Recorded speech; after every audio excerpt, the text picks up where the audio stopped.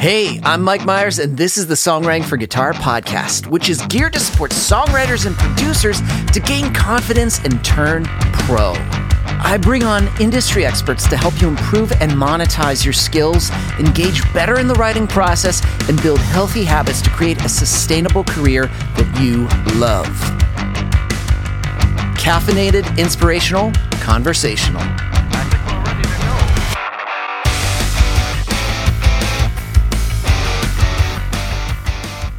Hey friends, Mike Meiers here with the Songwriting for Guitar podcast, episode number 89, Jess Gramuglia. Now, I've known Jess for a while. You meet on Clubhouse during a pandemic, you chat, we talked about the Used, Warped Tour. Turns out she's an amazing music supervisor, and I love her perspective on maintaining and building quality relationships in this business. We even dive into a point where she had to hit the pause button on everything because her self-care, taking care of her health, maintaining her health, her job was actually slowly killing her. I know this gets a little heavy, but here's the thing. Every time I talk to Jess, it's like an espresso shot. I think that's just her Italian heritage just coming through. So we're going to get into it in this episode number 89, Jess Gramuglia.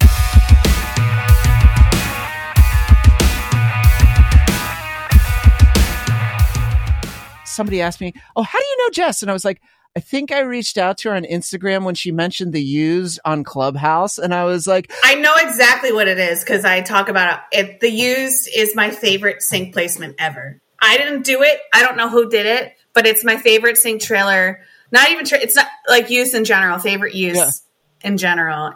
They use Bird from a Worm for Clash of the Titans trailer.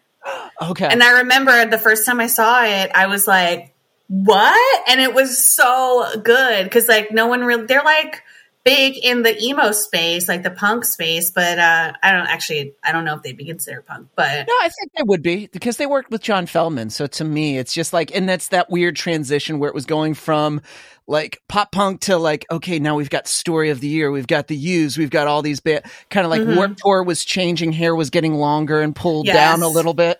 A little darker eyeliner, yeah. Tighter pants, but holes, yeah. The pants that sucked right on up.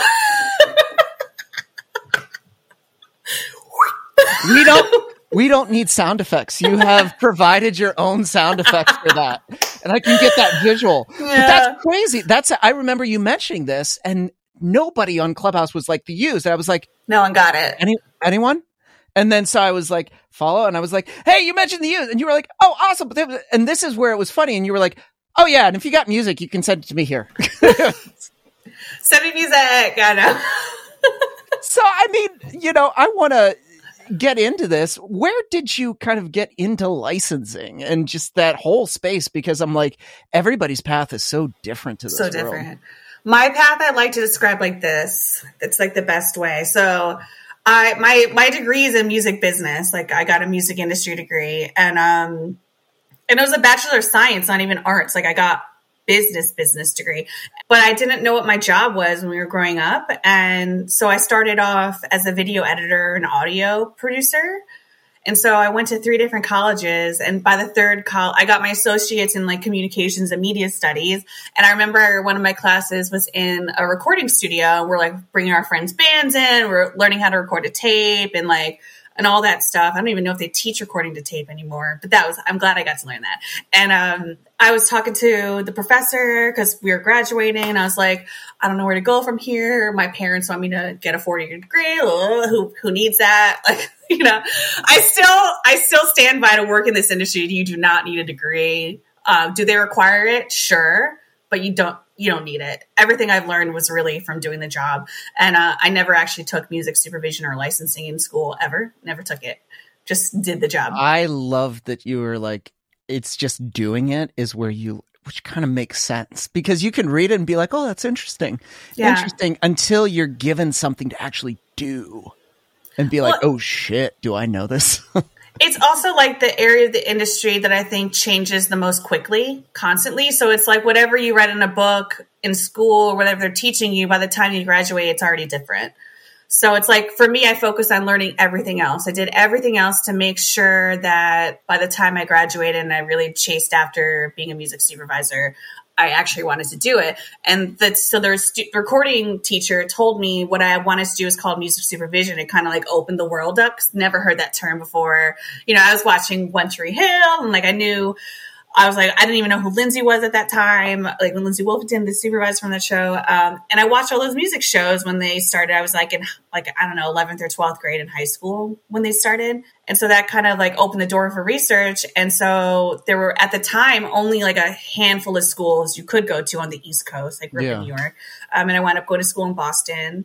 I auditioned to go to Berkeley because I was the first year that they made business applicants audition. I walked out of there. I was like, I didn't get in. Because they were making me like sightseeing. And I'm like, I'm not a classically trained musician. I'm going to business school. This is so silly. So I didn't get in. And I'm so glad I didn't get in. So glad. Because even having friends from Berkeley, because they were I went to Northeastern and they're right next door to us. I'm so glad, because my school was a 5-year school. And every other semester you work full time in the field, and it's not like getting coffee. Like, the school makes relationships with businesses to make sure you're actually learning. And so I worked at Glass Note Records, and I did like A&R for Mumford and Sons' first big album. I was on the A&R. I wasn't like I was a co-op student, but they like let me go get immersed in there. I did a guerrilla marketing campaign for Phoenix's first US album, like Wolfgang Amadeus Phoenix. Carried a massive blimp around New York City to all like the news outlets and press people. So I got like a massive amount of experience just at the age of 21, because I transferred in at that point as a middler is what we called it. Apparently that doesn't exist at Northeastern anymore, but I was a middler, and third year. And so, so from there, I worked in management. I worked for publishers. I actually was a publicist on the side for like most of my career, even after school, because I got so much marketing and promo experience. I worked at a concert venue in Poughkeepsie, New York. So I learned all of this stuff. Yeah. And then because I was a video editor and I had all my friends from production, I was like, I'm just going to start supervising. They were doing all these short films. And so I started music supervising for free. I don't even remember half the stuff that we did. I have no credit. I just getting my feet wet, hire my friends as composers, get to work with the composers, and start to learn like the industry language. And just from work, my first job after school was working at Harry Fox, doing licensing. And so you start to like learn all the different people, who the writers are, and you just basically start collecting information and knowledge. And I remember I was at Harry Fox and I took my first vacation, and I went to LA for the first time. Cause since I was a kid, I was like, I'm also a surfer. Okay. I was like, I'm going to move to LA. I'm going to live in California.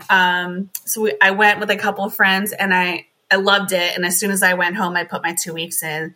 And then at that point, I just like was crashing with my parents, had a million jobs. I had so many jobs to save up money to go move across the country. So eventually I moved across the country with 2 suitcases, lived on my friend's living room floor on an air mattress.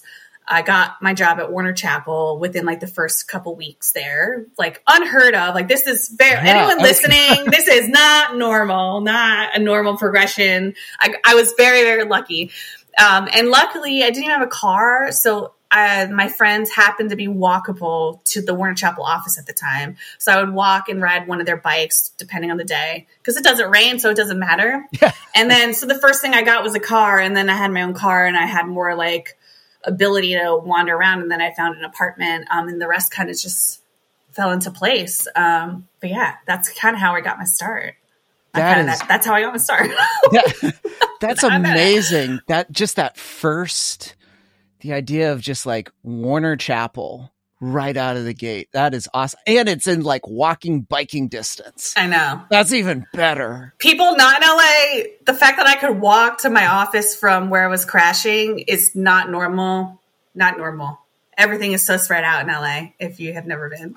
It's just so long. I feel like every experience that I've ever had in LA is like, okay, it's like not that far. It's like, it's technically like less than a mile away. It'll take us 2 hours. Yeah. Okay. Yeah. Here we go. I know. Anywhere else you go, they're like, oh, the traffic is so bad. I'm like, what traffic? What are you talking about? This isn't So traffic. you get to Warner Chapel. What is that experience like? Being kind of like, going cross country and being like right out of the gate, here we go. I loved working at Warner Chapel. I love my bosses. I love my team. I love the music. I remember because they were interviewing me from New York, so we were doing Skype back then. Does anyone even use Skype anymore? And so I flew on a Friday, and then on Monday I had my last in-person interview in the office, and I got hired that week. And I started in a week after, so it was like that quick. I remember I walked in, I went to go look at my desk, and the first thing I see on the wall as I turn into like our area of desks was a Michael Jackson award, like one of the multi-platinum albums or something. And at that time, he had recently passed, like within the last like year or two, and they were just converting their catalog back because it went back to Sony, but it used to be his music was all over the place. He was a genius in business. What everyone should know, like as you roll your eyes, as I talk about Michael Jackson, I love Michael Jackson. He's the whole reason I do everything I do in the entertainment and creative and music. I was a competitive dancer. Like it was always about Michael. Really? You are a competitive dancer. I'm an award-winning dancer. You'd never know if you took me out. Like you never know. But yeah. And a gymnast and a national, I don't remember, like 11 or 13th cheerleader. Our team was in the country, national.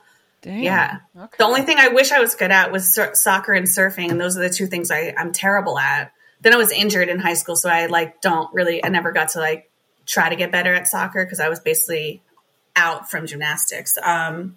But yeah, it always goes back to Michael Jackson. And, with all this stuff, it's like hit or miss how people think. But like for me, walking into my first job in LA and seeing a plaque of him on the wall, I was like, it was like one of those like signs from the universe, like this is the right place to be. And my managers, I still like, I just saw my manager from Warner Chapel. His name is Nick when I was in LA a couple weeks ago, like still talk to him. He's been my reference for every job after working under him.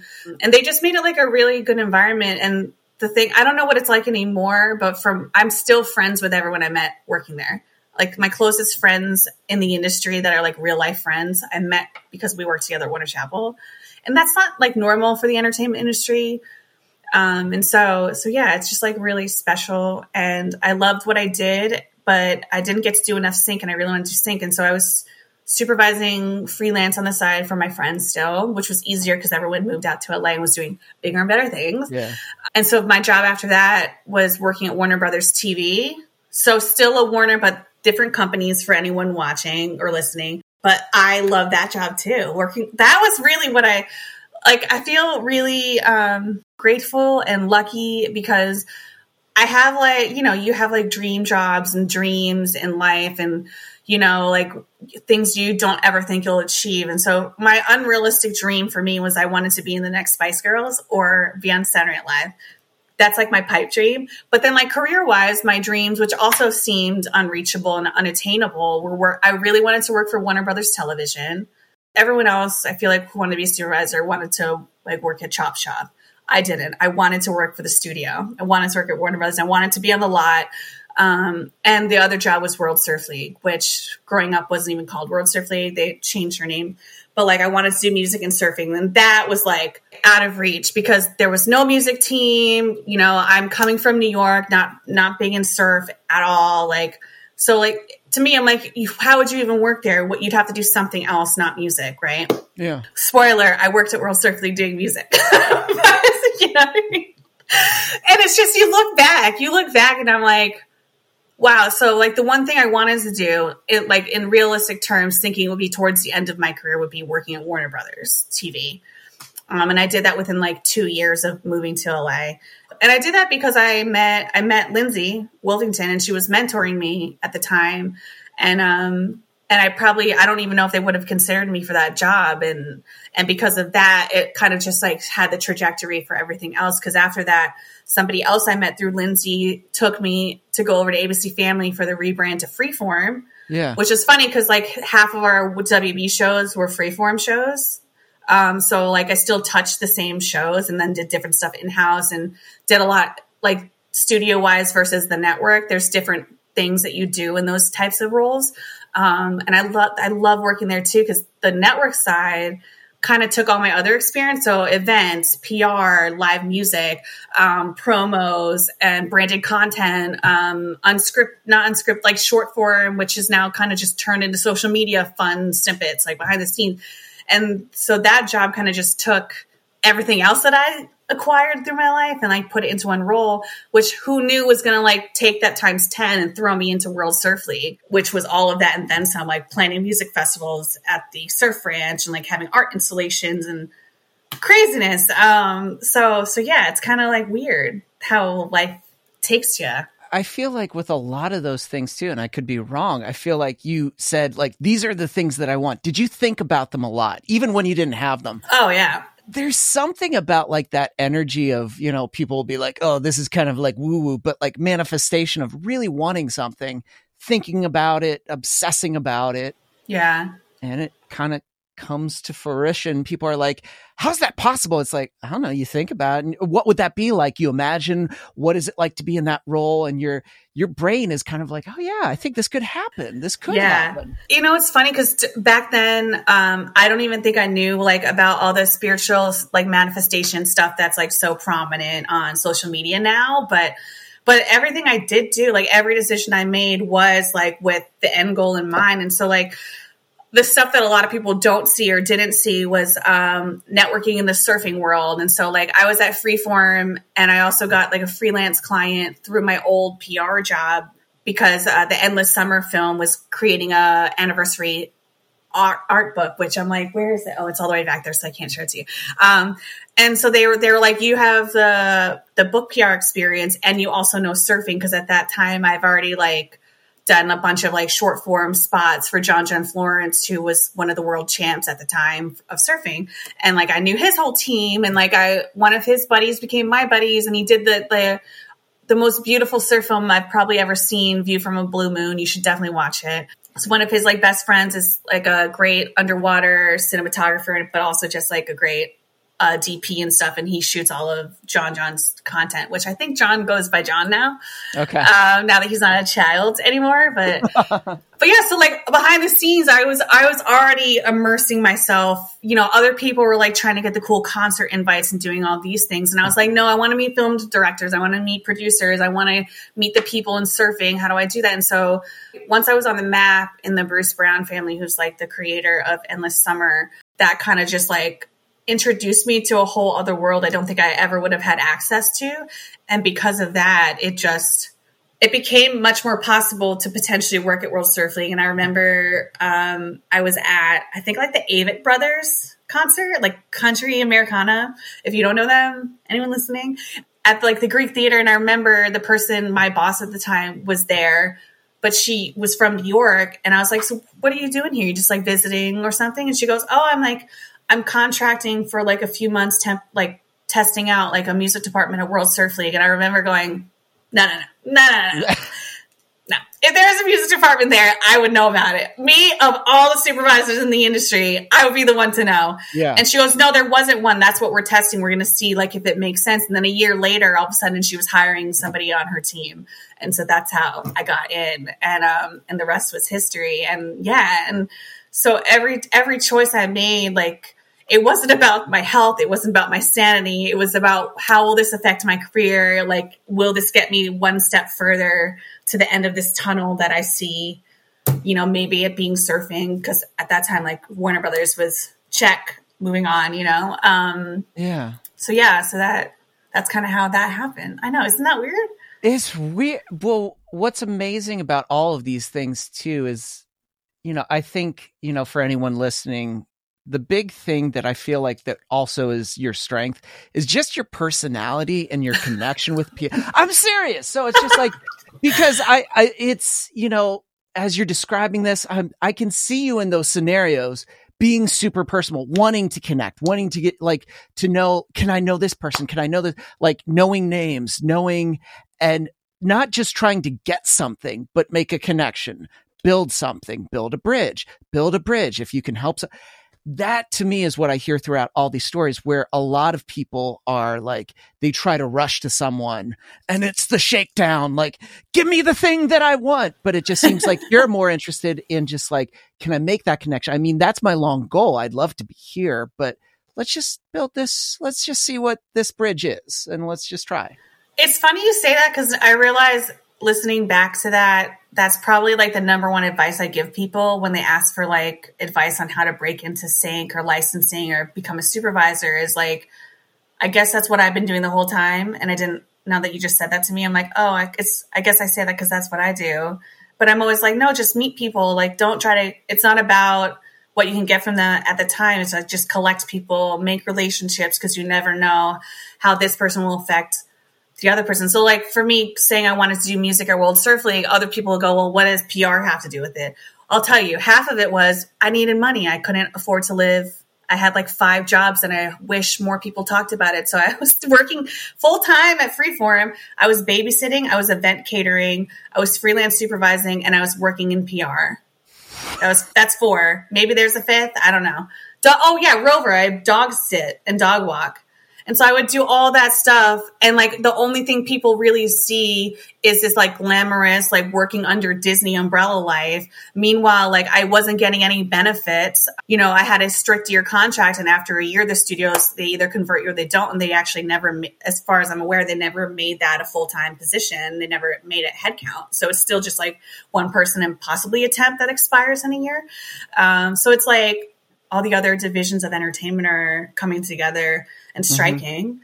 And I'm like, we have a same issue with that too, but no one wants to talk about it. And it's like kind of taboo, but it's, you know, like I am not coming from a I'm coming from like a tiny fisherman town in southern Italy, where like my job, people can't even fathom what it is, versus like some people who come from, you know, the Nepo babies and all those other people who like have their parents paying for rent so they can afford to go out and like rent, or they're like just going into insane credit card debt. And I was like, well, I don't want to set myself up to fail. I'm going to do what I have to get by. And because it's so taboo to talk about, the people who are struggling, that's money is their biggest issue. It's like, well, I know I need to be in the major cities, but how do I make that happen? Yeah. It's okay. All of us have other jobs. No one talks about it. I'm talking about it. If you can do it and your sanity and your health will allow you. Yeah. You know. Well, then, I got myself off topic there, but no. I think what you were just trying to state is that, yes, I was doing these things, but I was doing a whole bunch of other shit. So don't think I was just sitting here, oh, this is a cool song. Play. Because I think that's another thing, like artists, songwriters are just like, listen to my stuff. And it's like, okay, remember, they have a schedule they have to adhere to, but they also have all these other things that they have to do. And they might be running on very little sleep, very little energy. And so don't send 3 emails in a row being like, you listen? Yeah. Hey, did you listen? Yeah. You don't have time for that. No, I know. And a lot of people think we're just like busy at work. And it's like, no, I have like a life outside of work too. Like literally, like, please don't bother me on my don't like ask me on my free time why I'm not answering. That's my biggest, I guess, boundary for myself, is to try to maintain a wall of my privacy. Cause it gets like, I always find myself going, how do famous people do it? Because like I'm nobody and it's creepy. And I pay for a website to delete my information off the internet. So people leave me alone, like, because the stuff that they can find is terrifying. And like, also I want to protect my family and people close to me. And I'm always like, how do celebrities do it? And so that's like the thing I wish people took a step back out of their own objectives to understand, like, I'm not answering you immediately because I'm probably at my sister's birthday party or like, I have like some kind of an emergency. Like, so it's just like, be mindful. We're just people doing a job and we like music as much as you do, you know, calm down. That's the important thing of just like, if they love the song and you've done everything, you'll hear. Yeah. And I'll find you. Yeah. I'm going to find you. I'm going to find you. My job is stalking you on the internet, because if we want to use your song, I'm going to do everything possible to use that damn song. Yeah. So like, that's what I wish people focus more on. Not the end result of making like $1 million from an advertisement, and focus more on making good music. You and I have talked about this before. It's like, just make good, is it? Well, that's the thing too. Like I've heard this, like, you know, when people are like, well, how many songs should I write? I'm like, I can't give you an exact number of like how many quotas you need to do because everybody's different. You may have to write 50 songs, 60 songs. Yeah. And that may get the wheel turning. Don't write off that first song and be like, this is the first one I've done in GarageBand. I'm going to give it to you. No, that's not going to work. It's not going to work because I think they forget you're also a music fan. Like you listen to music, so your ear can hear when like, those are off. And I have synesthesia. So like I experience music on a whole different level. So like for me, hearing sync specific music, and now even like people freaking out about AI, the one thing I can tell you is AI music and sync music, not coming from artists creating because they're inspired, there's no soul to it. And so it's like, it almost physically hurts me, I guess is the easiest way to describe it.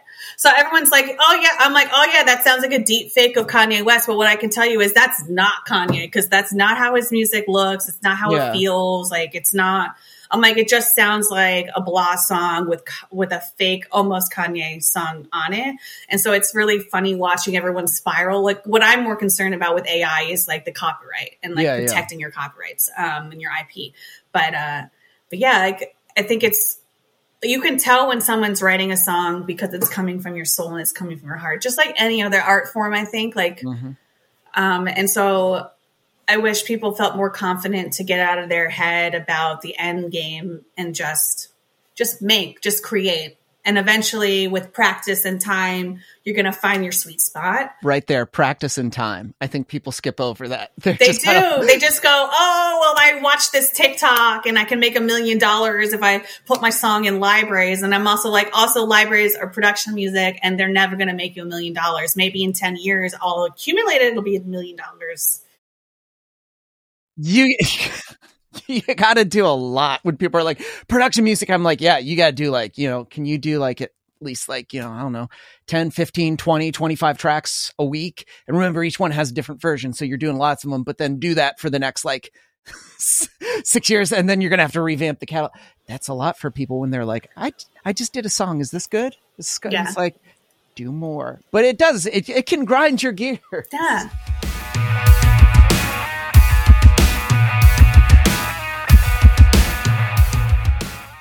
Hey, it's Mike. I'm jumping in the middle of this episode to let you know that we're doing something really cool. We're going to do an amazing giveaway because we're approaching the 100th episode of the Songwriting for Guitar podcast. Can you believe that? 100 episodes. So many podcasts don't even make it to 50, but here we are approaching 100. And guess what? We're moving on to the next 100, and we want to celebrate that. And if you have not left us a review on Apple Podcasts yet, here is your opportunity to do that right now. So all you got to do, leave us a 5-star review, talk about your favorite episode, then screenshot that review and send it to us at support@songwritingforguitar.com so you could be entered into the giveaway. So what are we giving away? Sweetwater gift cards, GHS strings, a one-on-one coaching session with me, plus giving away one of our courses, Guitar Essentials. So those are going to be our giveaways, and you have until August 18th to enter. So all you got to do, 5-star review, talk about your favorite episode, screenshot it, and send it to us at support@songwritingforguitar.com. Winners will be announced August 18th. Again, Sweetwater gift cards, GHS strings, on top of that one-on-one session with me, and someone is going to win access to one of our courses, Guitar Essentials. Again, my friends, thank you for listening. I love this. I love all the guests that I've talked to. I can't wait to keep on doing even more of this. So to celebrate, leave us that review. And you know what? I'm going to stop my jibba-jabbing. We're going to go back into the episode.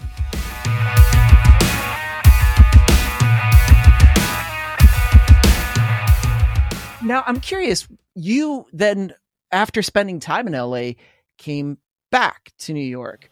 Yeah. Why? What happened? Yeah. Did you feel like it was just like this was a time to move back? Well, loaded question. So let's see how I can answer this as like concisely as I can for you without completely derailing this conversation again. So You'll probably hear this from most like East Coasters, like New York people from Chicago. I feel like we're the same mindset.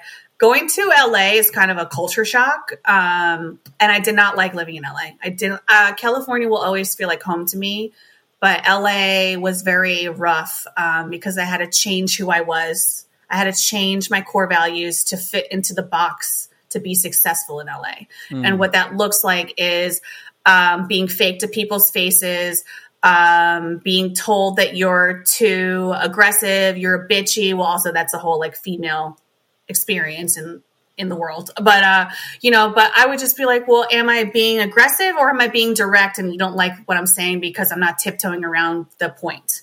And that's the biggest difference in LA is like in New York, everyone goes, what you see is what you get, because we're way too busy to, deal with the bullshit, but in LA, people would prefer that you fake it. They don't want you to be direct. They want to play this game, play nice, and then they're going to talk shit about you behind your back. You're going to watch people fail upwards in LA, but you won't see that in New York. It's very hard. It doesn't happen, sure, but nowhere near as much as in LA. Like, so you work for people in these executive roles and you're like, how do you not know what perpetuity means? Yeah. That's your job. You know what I mean? And it's because like people care more about relationships and who you know rather than what you've done and what your accomplishments are. And in New York, it's like, if you're good at your job, maybe you and I don't get along, but we're going to make it work to get the job done. And then we just won't talk after this. Where in LA, you're like forced to be fake friends with people. And then when shit hits the fan, all of a sudden you're alone. So that was my biggest experience, was like, and it was very eye-opening when I did leave, because I told no one except for my like 5 close friends that kept in touch with me during the pandemic. And then I left, and when I finally posted publicly that because I left and I moved to Scotland. So I basically, backwards, what I did to LA, I sold all my things and I moved to Scotland with 2 suitcases, maybe 3. It might've been 3 if you count the carry-on. But I moved to Edinburgh and I lived there, and I waited for a while till I told anyone. And I made like a post. It wasn't even a picture of me. It was like, it's actually the background of my phone screen, because I can't believe I took it. It's like this beautiful picture on the Royal Mile. And I posted that picture and I was like, I'm here. This is what's going on. Like, I want a better life for myself. Like, I can't do this. Like, I was so sick all the time. I was drinking way too much. I was so unhappy. And I realized I never planned to live in LA that long in the first place, because it just wasn't resonating with me, but I wanted to do surfing. So I was going to stay until I could. And every time I would try to leave, something would present itself to pull me right back in. So the pandemic was the perfect experience. Every reason you can find to keep you here doesn't exist right now. It's terrifying. Life is short. People are dying. I haven't seen my family in 2 years. Even before, because I moved, no one lived out there with me. They're all on the East Coast or in another country, and even spanning to Australia, like Italians are in Australia. And I was like, okay, no one can talk me out of it. And that's also why I didn't tell anyone. I was like, I don't want anyone to talk me out of it. Yeah. Because they could talk to my rational brain. And I'm a very impulsive person.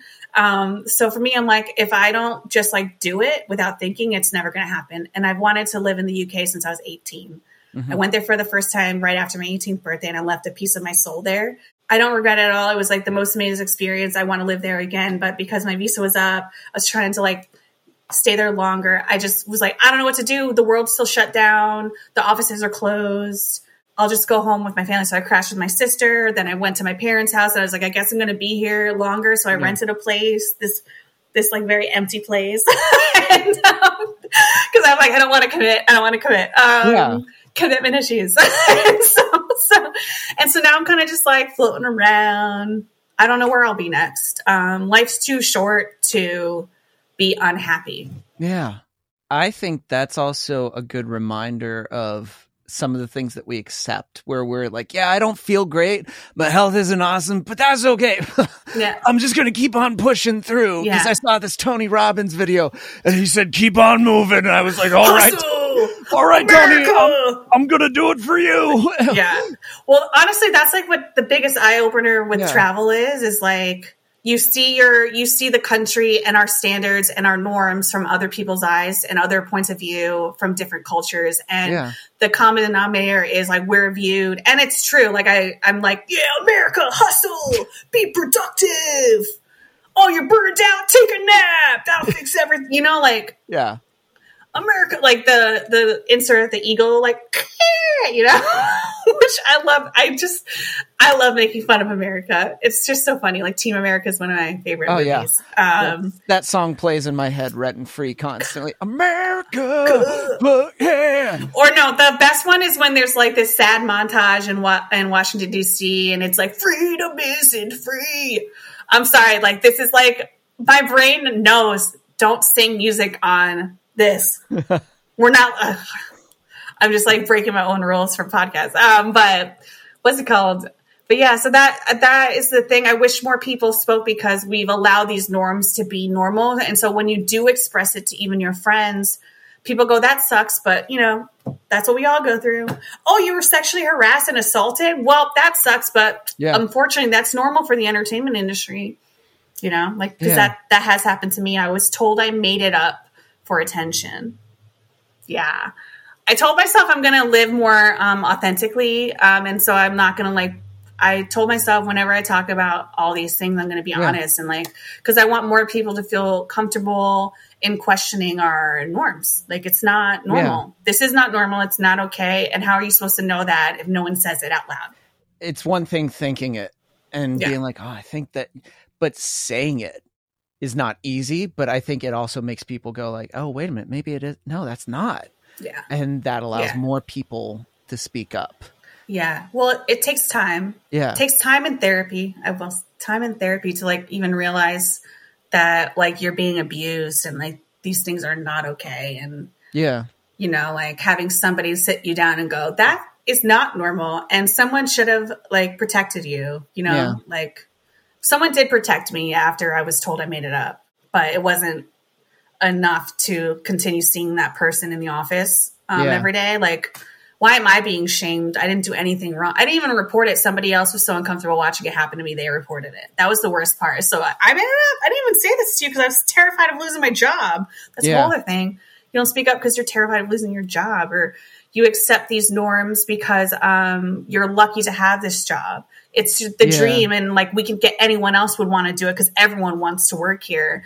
And I'm like, I don't care. I just want to go like pet a dog and laugh at something stupid, laugh at children falling down. Like, I just think that's so funny.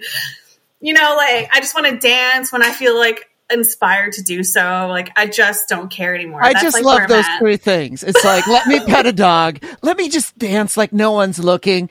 And let me see a child just like fall. I know it's awful, but it's just because they're like rubber and they bounce back. It's just so funny to me. Like, just like, because I was that kid. I was that kid. I am still that kid. Honestly, I am so accident prone. People think I'm faking it. I was like, I swear, I did not mean to do that.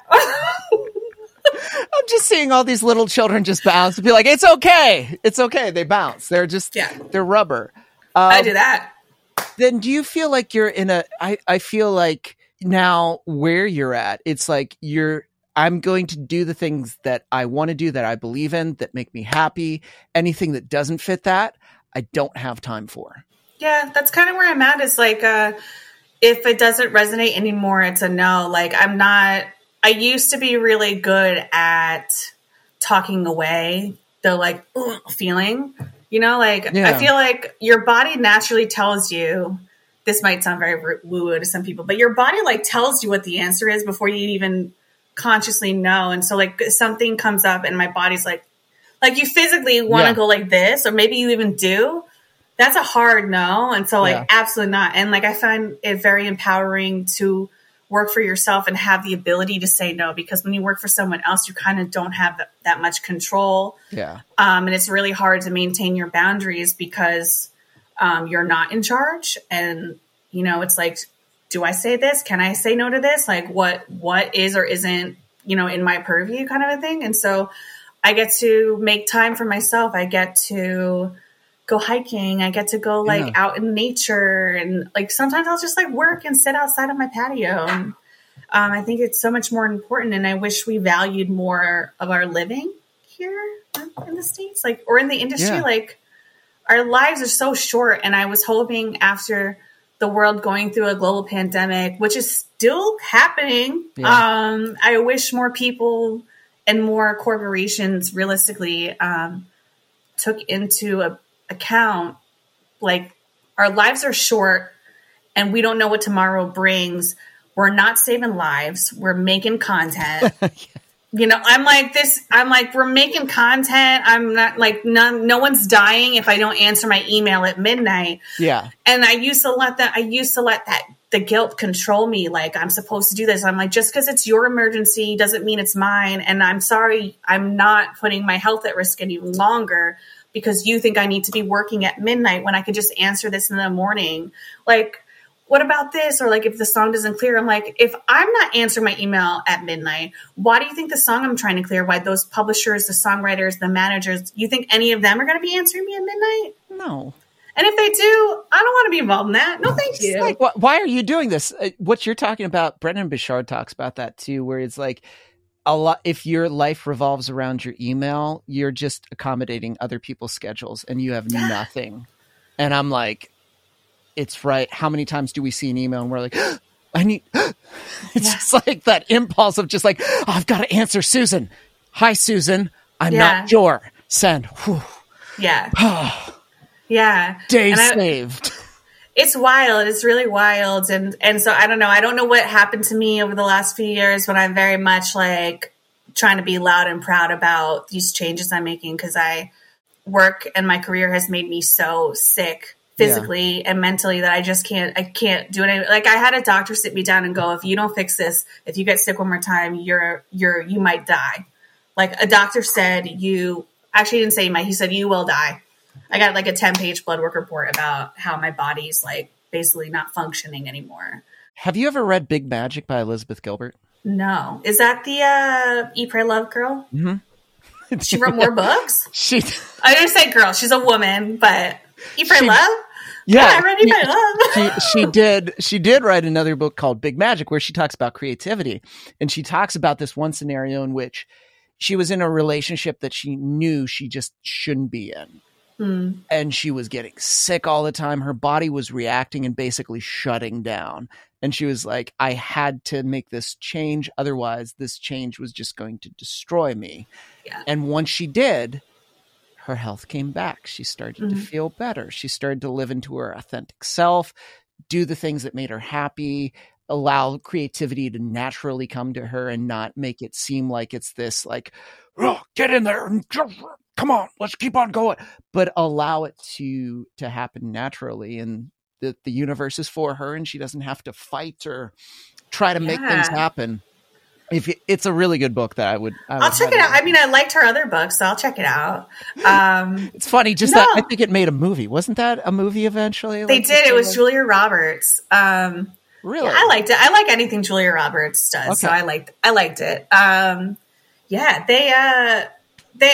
wish I knew what it was to to reference this, but I believe that there's like scientific evidence that backs like creativity doesn't happen in a productivity busy mode. Like, creativity happens when you're relaxed and just like existing. Like, so like you find like a lot of artists will go into the woods. Like, you hear all these stories of musicians making albums in the woods and they like lock themselves away in a cabin. And it's because that's where art is made. That's where you get inspired, is you have to remove yourself from the noise to let yourself just be present so you can attune to the nature and like what you need. Whatever, inspires you is different. Nature inspires me. So like, I love being in the woods and stuff, but, or the ocean, or just by any like foggy mountain lake too. I think it's just the idea of quiet, because our lives are so noisy. Like, especially if you're in music, it's always just like noise, noise, noise, noise. And our eyes are just constantly, there are lights on the screen, screens over here, screens over there. The actual like separating yourself and being like, oh, there's a tree. And there's a natural body of water that's existed even before I existed. And when I'm gone, it's still going to exist. Yeah. What? Yeah. It just came up in a conversation recently, so I feel like it might be nice to talk about here.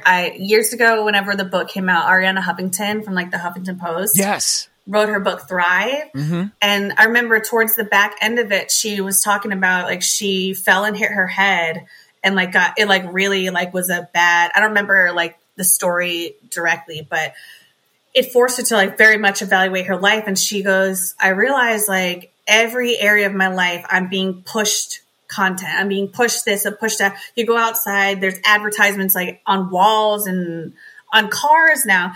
And she goes, so I turned off all my notifications on my phone. And so years ago I did this. I was like, I'm not going to get notifications unless it's a call, an email, my bank account, or soccer.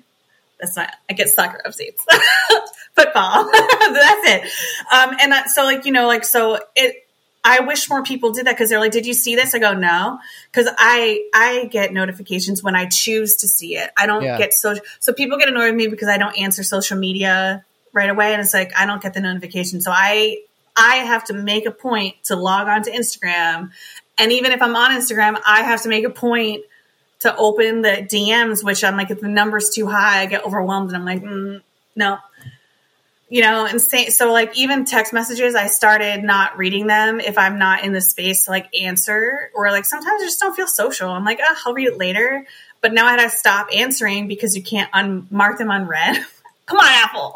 And so like for me, I'm like, I get pushed, and it's like created so much peace. I think that was like one of the first things that I did on this like journey of healing before I started that before I even left LA. And I wish more people did that. Like, don't allow your email to control you. Don't allow social media and advertisements and pop-ups. Like every app wants to like notify you about a sale here. I'm like, no, thank you. No, thank you. Just the most polite. I'm just like, it is okay. I've pet a dog. I've seen a child fall today. My life is filled. I'm good. You're never going to let me live that down. I just love that. But I think what is really important, I think this is refreshing because there's lots of people that probably think this. Like, I think we all encounter like, oh, I don't think it should be this way. I don't think I should be doing, I don't think I should. And either we acknowledge it or we just like, we push it down. We're like, nope. It's okay. Yeah. It's okay. I'm just going to go on a shopping spree that will curb my momentary unhappiness of my total existence. And I haven't heard back from that music supervisor. I can't afford this, but that's okay. Yeah. It's just like that challenge, I think, is you can still create, you can still live the life, you can still do all those things, but it doesn't always have to be where you're running yourself into the ground, where it's just like, I guess this is how it's supposed to be, and I'm supposed to feel like death, but that's okay. It's just like, I don't know, Eeyore on like some terrible drugs that just like slowly but that's interesting. And to me, that's refreshing to hear because, again, this is what I think why people connect with you and still stay in contact. Because I doubt people that you used to work with stay in contact with everyone. No. Well, why? I think it's just your ability to make connections, that you genuinely care about those relationships too. And I think that's important for any artist, any songwriter. It really does boil down. It doesn't matter how fucking great your song is. If you're an asshole, if you're a jerk, see ya. Bye. You're just going to be sitting alone on a mountaintop full of great songs that no one really wants to push because you're an ass. Yeah. But the person that's genuine, that's kind, that's like, oh, no, don't, I understand. Those are the people that are like, come on into the fold. You're welcome. Yeah. At least in my corner, in my little corner of the industry and market. Which I think is awesome. I think there should be more corners like that. I hope so. Yeah. I'm sure there are more and we just haven't met yet, but I don't know. It feels good. Like, it feels good to work with people that don't feel like they're taking advantage of you. Mm-hmm.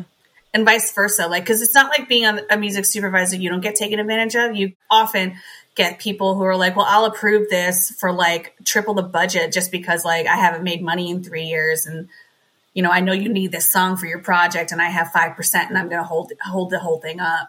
We get that too. Like, so I know it's much more common on the other side of the fence, but we get it a little bit on our side too. So that's why I'm like, let's just like be kind to each other. Like, none of us are saving lives. We're making music. We're making content.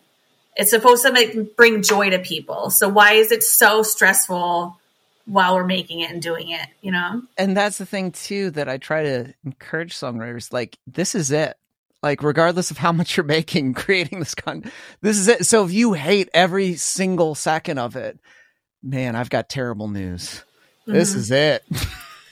This is it. This is the thing. And so if it's driving you to the ground, you fucking hate it, this is probably not going to be your thing. But if you enjoy it, if you're curious, if you're constantly like, oh man, every day I'm excited to do this thing. And yeah, there are things that annoy me, but like, I wouldn't have it any other way. I love doing this. I love, then you're in the right place. You'll be okay. You'll grow. You'll make the connections. You don't have to rush and worry that you're going to miss the train or the plane or whatever metaphorical thing. You will get there perfectly on time.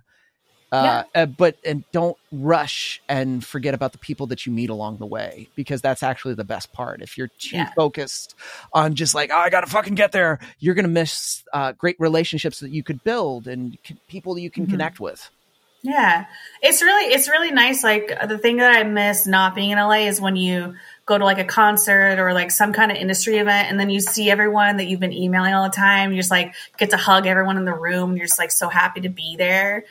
I wish and I hope that there's more of that. I'm sure there is more than that than I've experienced, because I also like have removed myself from like going to events as much as possible. And I don't even go to concerts that much anymore because they started to feel like work. I just stopped because they were so late. Like, honestly, and they're so late. Can we just can we just agree that it ends at 9? I know. Can we just have it end at 9? Who was it? Was it like Jamie Lee Curtis who was saying like, can we have matinee concerts? She wanted or something? I'm all for that. I'm there. We just go? I'm just like, sweet. So that means I can get home before 6:30. Awesome. Let's go. Yeah. Can you imagine your lunch break is going to a matinee concert? I'm down. Amazing. Yeah. I'm totally fine with that. And just like a sit down concert where it's just like we sit down. We're like, that was great. Sit down. That is the key, is the sit down concert. Yes. I mean, because like after a while, I'm just like, I got to find something to lean up against. Yeah. No. There we go. Okay. I shouldn't have worn Chucks. These are the worst foot support for everything. Okay. So let's end on this note. So if out of the places you've traveled. Yes. What are your top 3 places? Oh, okay. I mean, definitely Scotland. Okay. Scotland's number 1. I mean, I feel like I have to say Italy, but no, really Hawaii, I think. Okay. I absolutely loved Hawaii. There's still so many places I want to go. It's like hard to answer. I feel like I'm not equipped to give a true answer yet. When you were in Scotland, did you have some authentic Scottish food? What is authentic Scottish food? Oh, I mean, no, because I'm allergic to like most foods. I'm like the worst person to try to feed. Okay. So I can't say that. Haggis? Haggis is a Scottish Haggis. Yeah, Haggis is like huge. Also beer and whiskey, both of which I can't drink. Or Scotch. Can't drink it. I found like a lot of really good coffee shops that I love. Like, does that count? That does count. I mean, probably if people have seen like videos of Edinburgh, they've seen my favorite coffee shop. It's called the Milkman. It's on Cockburn Street. It's like this cute little tiny street right off the Royal Mile. And it's just like a really tiny hole in the wall, really beautiful, like cozy design, lots of plants hanging and stuff. Yeah. But the coffee's just really good. But it's more the people. I love the Scottish people. It's just the banter. I'm a big banter person because I'm silly. Like, life is too short to be serious. So like anyone who could just be goofy and make fun of themselves. Yeah. The banter is like the best banter I've had in the world besides Australians. But I've never been to Australia to like really put that at the top of my list. And I think that's what makes it. It's the people. And the scenery is gorgeous. But I mean, there's a lot of gorgeous scenery and a lot of bad people. I don't know. There's just like this mentality of like Scotland, freedom, like freedom. Yeah. Or just like that rough Scottish voice. But I get what you're saying. Just being in a small coffee shop and banter and just like, they all just want to talk and like hear your life story. I don't like small talk, which is another reason why the industry is so hard for me, which I didn't learn until like only like this year. I learned I hate small talk. I was like, oh, no wonder. No, that makes so much sense. So like in Scotland, like people don't go like, oh, how's your day going? They like ask you like, what are your you're American. What are your political views? Like, what are you doing here? Like, tell me your life story. Like, how did you come here? This is so cool. No one comes to Scotland. They're all in London, So yeah, I loved it. Like everyone was just like, I want to have a real conversation with you, and I'm going to be silly. Oh, that's even better. Plus, I just love their like the brogue. Anyone who has like the heavier accent, it's just like so, I don't know, cozy and inviting. It's like it's a big blanket. It's just that deep, rough kind of like. Yeah. I just can't even do it, but I'm like, oh, I know what you're talking about. Where it's just like, oh, Scots, the whole, the way Scots. Yeah. And music is like so big in their culture. Like you go anywhere and there's like music playing. The one thing I didn't get to do is go to a ceilidh, which I really want. I don't know if I'm pronouncing it. It's a Gaelic word. And I'm like, am I saying that right? But it's like a dance with live music, and they have like traditional dance routines. And I'm like, no one's like humping you from behind dancing. It's like dancing. Like, This was so good. I feel like we dived into many different facets where we'll just categorize this as part 1. We will have part 2 later. This was awesome. Thanks for being here, Jess. You got it. Thanks for having me.